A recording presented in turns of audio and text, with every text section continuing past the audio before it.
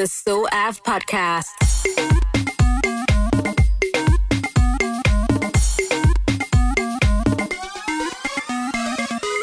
Hello, welcome to the So Af podcast with me, Eno Adeogun, a multimedia journalist on a mission to share Africa with the world.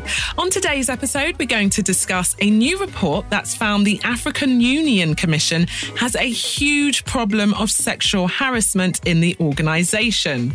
I'm going to ask Nigerians what they would do if they experienced work harassment themselves. Today's spotlight is on Africa Women's Cup of Nations. If you don't know what that is, then I'm happy that I get to share more about it with you. It's a football tournament that I really want to see more people interested in and celebrating. But first, here are the headlines. Robert Mugabe isn't well, folks. Zimbabwe's current president has revealed the 94-year-old was due to leave Singapore in mid-October, but was too unwell to travel. In fact, there are reports that Mugabe, who ruled Zimbabwe for 37 years, I always remember that because 37 is my favourite number anyway, I digress. There are reports Mugabe can't walk. I mean, the man is 94, so the fact that he's unwell isn't that surprising. It really did get me thinking, though, about the legacy that we leave when our time is up. The world will not weep when Mugabe is no more. But that said, his reign is over, so I have no reason to hate the man. So if you're listening, Robert, I wish you a speedy recovery. There's a crazy rumour that Nigeria's President Muhammadu Buhari is dead. And it's a rumour that's spreading like wildfire. And do you know who I blame the most for this rumour spreading to all corners of the globe? Aunties and uncles, mums and dads sending messages to each other on WhatsApp. Fake news spreads in the hands of the older generation. I actually first heard the accusation by the leader of the indigenous people of Biafra during a Facebook Live broadcast. My guest last week, if you haven't listened, go and download that after. He encouraged me to do so. Nnamdi Kanu has claimed that a stage play artist from Sudan called Jibril Aminu al-Sudani is still at the Aso Villa impersonating, quote, a dead President Muhammadu Buhari because Nigerians have not staged mass protests to demand for proof of his true identity. I mean, I don't know what the science behind cloning is, but I must say, if Nigerian scientists and doctors and surgeons have been able to pull off what was achieved in Face Off with John Travolta and Nicolas Cage, then I take my hat off to them. Bravo. The French President Emmanuel Macron has announced that France will return 26 artworks taken from Benin State in Nigeria, and my heart is warmed. It's crazy to me that countries that marched their way into African countries and stole during the colonial era haven't rectified the crimes of their ancestors. His announcement follows an expert's report recommending that African treasures in French museums be returned to their countries of origin. I've shared in a previous episode my shock of discovering Nigerian sculptures in Watford's local industrial museum. I am a firm believer that art should be returned to the countries that they were looted from so that people in the country can enjoy them. And if outsiders want to see them, then they should buy a flaming ticket and fly there to help boost tourism in the country. A Kenyan mother has been jailed for 6 years for forcing her 13-year-old twin daughters to undergo female genital mutilation. This is another issue that I'm passionate about, and I know I keep saying this today, but you can search the SOAF archives to hear a brilliant conversation that I had with an FGM activist in Kenya that's doing brilliant work to see an end to this wicked practice. The fact that the woman has been jailed is great news, as this will hopefully help send a message to other parents that FGM will not be tolerated. The twins are receiving medical treatment and the police are still investigating the matter, as the mother has refused to say who performed the circumcisions. It's so important that the people that actually perform these horrific acts are also reprimanded. The Cameroonian singer Densia, who's more famous for bleaching than her voice, has launched her skin lightening product, a new one in Nigeria. It's called Whitenicious, just like the old ones. It's being promoted by, I don't even know how to describe her, the American star Black China. They launched it at an event in Lagos. Densia is by now likely, I would imagine, to be accustomed to criticism for her lightening products. She defends them and argues that people should be free to decide if they want to lighten their skin or not. You cannot whiten, though. A black person can never be white and a white person can never be black. So you cannot whiten. That's what people used to sell. Bleaching is when those aunties look like burnt, they have like burnt plantain, that's bleaching. Then that's when whitenicious is when you look like this. Do you know what's so ironic? According to TMZ, China has never used the product on her own skin despite her partnership. Well, I checked out the Whitenicious Black China collection and I couldn't believe my eyes. For only a mere £191.12, you two could be fairer. Yeah, I'll stick to my beautiful brown skin, methinks. The So Av Podcast. I'd love to ask people in Africa what they thought about the hashtag #MeToo movement. Just over a year ago, the hashtag went viral, with women sharing their stories of abuse to demonstrate the widespread prevalence of sexual assault and harassment, especially in the workplace. But how many Harvey Weinsteins are there in Africa? How many women in all walks of life could share their own hashtag #MeToo story? And how many of these women would get even an iota of sympathy women in the West have got since the movement started? I need to say this because I just noticed that I said harassment instead of harassment. I grew up saying harassment, but as I have been working as a journalist, I've seen that how it's pronounced in the West, it seems, is harassment. And it's just become habit now. So apologies if that's what you've been thinking. Do bear with me. Back to the story. The African Union Commission has provided the perfect example of just how prevalent sexual abuse is in the workplace. An internal investigation has found the Commission has a serious culture of abuse. In the report, it shows that most of the victims are short-term staff, youth volunteers and interns looking for jobs. The team found 44 cases of alleged sexual harassment and that young women were being exploited for sex in exchange for jobs. Do you have sympathy at all for women who are coerced by people in power, people that use their position to make promises of promotions or jobs, or even just take advantage by harassing women because they know that they won't want to speak up to avoid appearing like a troublemaker? How did you feel about Monica Lewinsky when details of her relationship with Bill Clinton surfaced? I never viewed her as a victim, but now that I'm an adult, I understand that she was the victim of abuse of authority. Was she truly and fairly able to consent to a sexual relationship with Bill Clinton, given the power dynamics at work between a president and a 20-something-year-old intern? I'm not convinced. Sexual harassment is a major problem for women at work in Africa. Judging by the stories I've heard while I was living in Nigeria, the sad reality is that it's come to be expected. Someone I know, who I won't name, was offered a mere 10,000 naira increase per month if she agreed to let her male boss see her naked. Real story. But how did we get to this point? What has led men to think that they have a right to sexually harass their colleagues? Let's hear from Nigerians about how they would deal with sexual harassment at work. I'll report to my employer. I have to report the person. I'm not going to keep quiet about it. Someone, it has to be dealt with. Now, if it's from my employer, let me say my employer is sexually harassing me, I would have to leave that company for him. I can't stay there with him. I'll just walk and leave.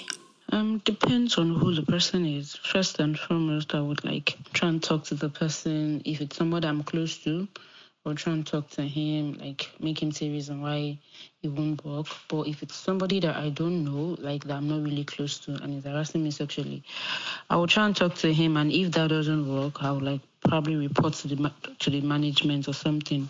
I would love to have enough evidence before taking it up, because without evidence you can't use your word against the other person. So you have to get enough evidence. If it's text messages you've been getting from the person, conversations and everything that had occurred before the main incident happened. So if you can get enough evidence, then from there we can take it up to the next level.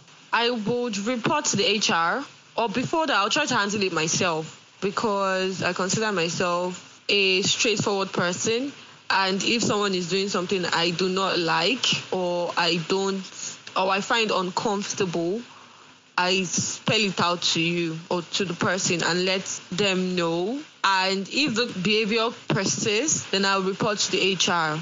The So Av Podcast. I'm the first person to raise an eyebrow when people try and throw all Africans into the same ship. You know, like when people say they're going to Africa or describe a trait that Africans have. It's as bizarre as me describing myself as European. What the hell ties me together with a Greek person or someone from Germany? But there are issues that cross borderlines and even continents. And sadly, one of these things is sexual harassment. And you can find that not only in African countries, but all over the world. I know what my experience was living in Nigeria, and many people I know shared their stories with me. I reached out to a female activist group called Girl Child Empowerment in Zimbabwe to find out if the experience for women in the workplace there is any different. My name is Tatinda Maposa. I am the founding coordinator of Girl Child Empowerment of Zimbabwe. And can I say, and I feel, this is ignorance on my part, I just assumed because of the group that I would be speaking to a woman. But so, okay. But if we're talking about, I reached out to you because I want to talk about the harassment that a lot of women face at work. I think it's really good, actually, that I can speak to a man to get a male perspective on this as well. So I wondered, sexual harassment is a problem that, even in the West, it's being dealt with. And I know that it's in Africa as well. But how much of a problem is it in Zimbabwe? I think sexual harassment is a big problem. It's a problematic issue that is at workplace, especially affecting young girls and women, especially with the level of poverty in Zimbabwe and also with the level of the unemployment rate. So at times you find a situation whereby someone might be given a work or get employed in exchange of sexual favors, or someone might be insulted at work and threatened that if you report anywhere or somewhere, you lose your job. So it's an issue that us as men, we have been trying to educate ourselves around issues of gender-based violence and sexual harassment, even at workplace.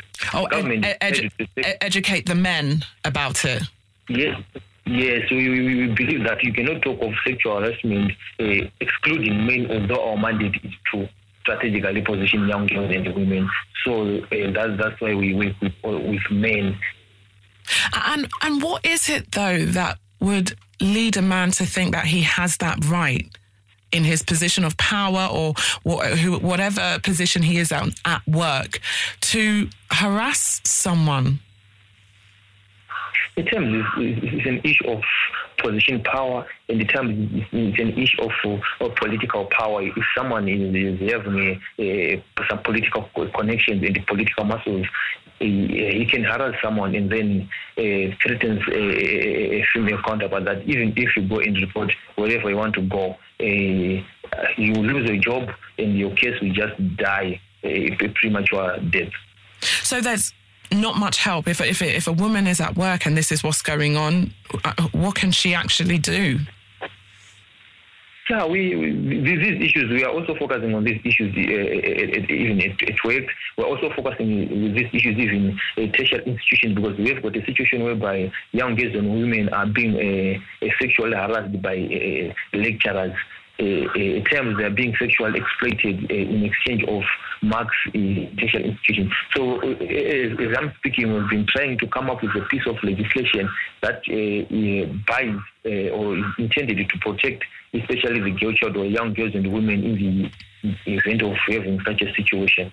So is there no laws currently to protect women that might face harassment? Yes. Wow, I see. And this is a big problem.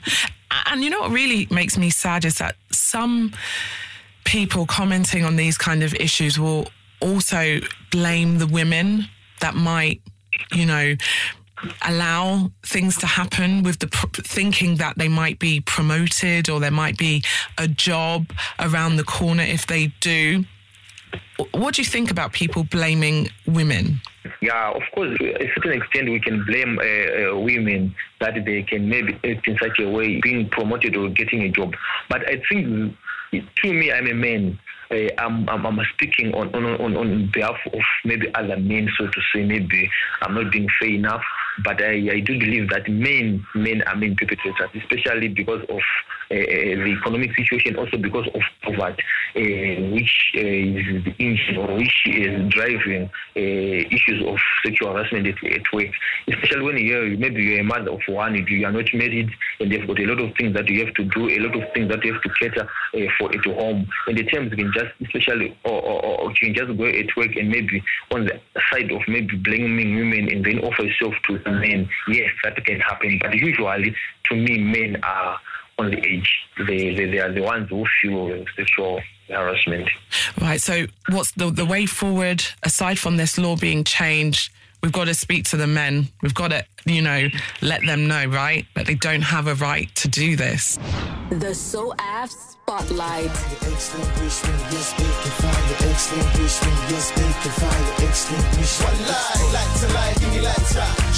Chevy, we on fire. Kenny big deal, Kenny big deal, Kenny big deal, Kenny big deal, Kenny white light to light, give me lighter. Chevy, we on fire. Kenny big deal, Kenny big deal, Kenny big deal, Kenny big deal, Kenny big deal. The African Women's Cup of Nations 2018 is currently ongoing in Accra, Ghana. It's a great football battle to determine who will be crowned the best women's national football team on the motherland. It also acts as the African qualifiers to the 2019 FIFA Women's World Cup. The top 3 teams will qualify for the World Cup in France. Nigeria's Super Falcons are the defending champions and have won the tournament a record 10 times. Can they do it again?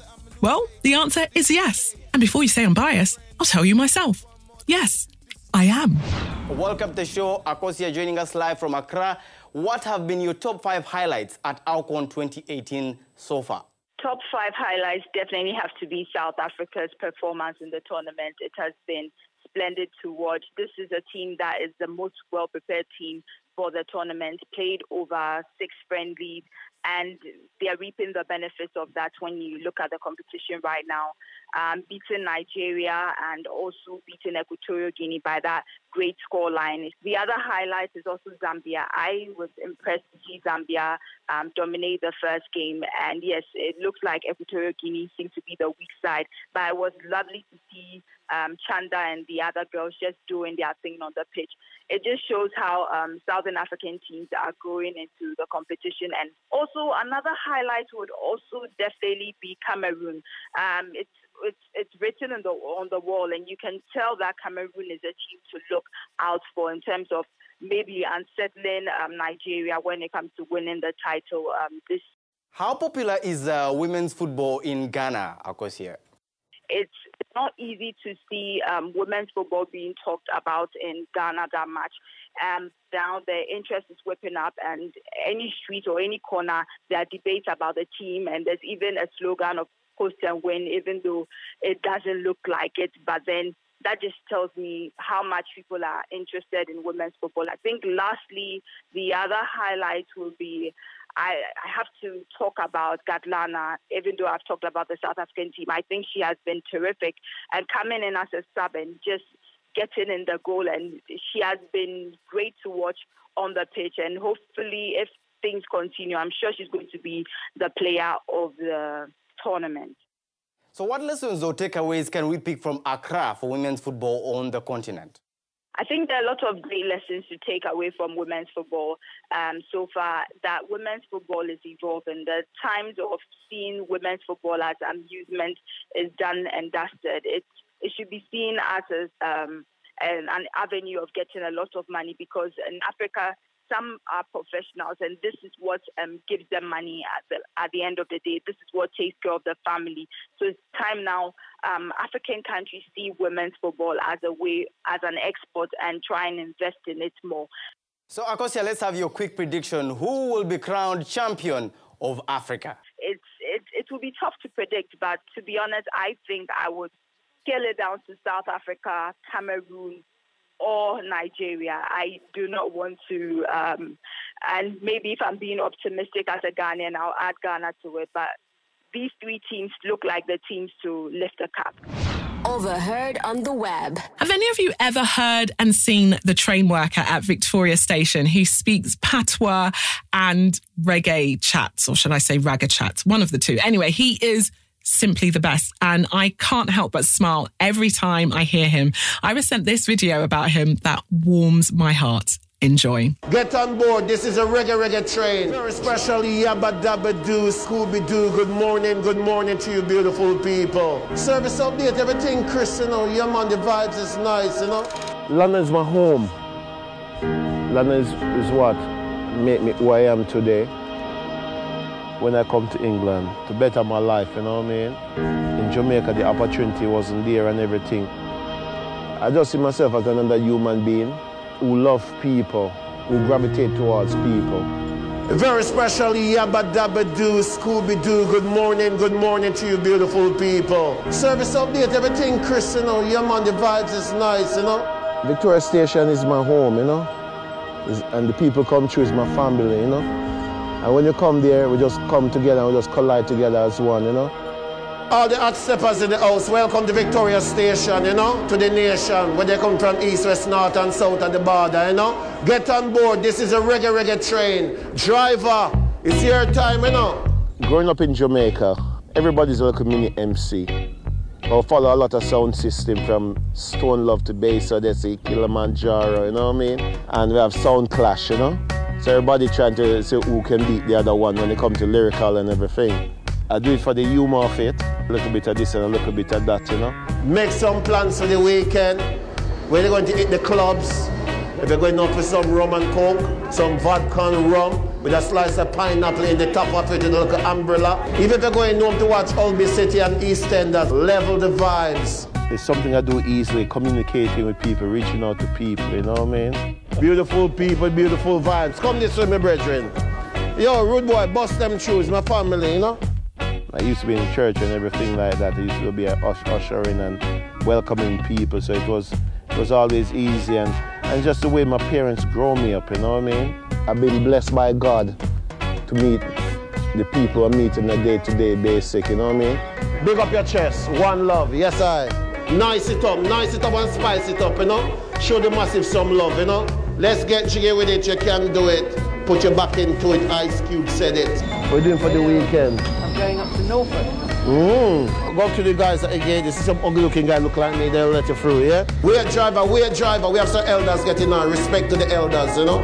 Stand clear. We got to get out of here, stand clear. Driver, official bad boy, the Mac Daddy, take these beautiful people away. I smile, you smile, the whole world smile. All we have to do is just see the best in each other and try and get the best out of each other. Enjoy your life and be happy, and don't let no one make you become sad and blue. Remember, life is too beautiful for that, you know? Happiness now is an inborn concept, you know? You have to make that choice to be happy. Everybody have happiness inside them, but you got to activate it, you know? Seeing the joy I can bring to the people, and knowing that I've made a positive impact on their life and in their day. That's what made me happy. When you look what's going on in life, it's not easy out there. If you can make someone day better, whether it's just a smile or a kind word, you got to do what you got to do. By making someone else day a better day, your day automatically work out to be a bright and a better day. My name is Carl Downer, you know. I'm a Jamaican living in London. The So Av Podcast.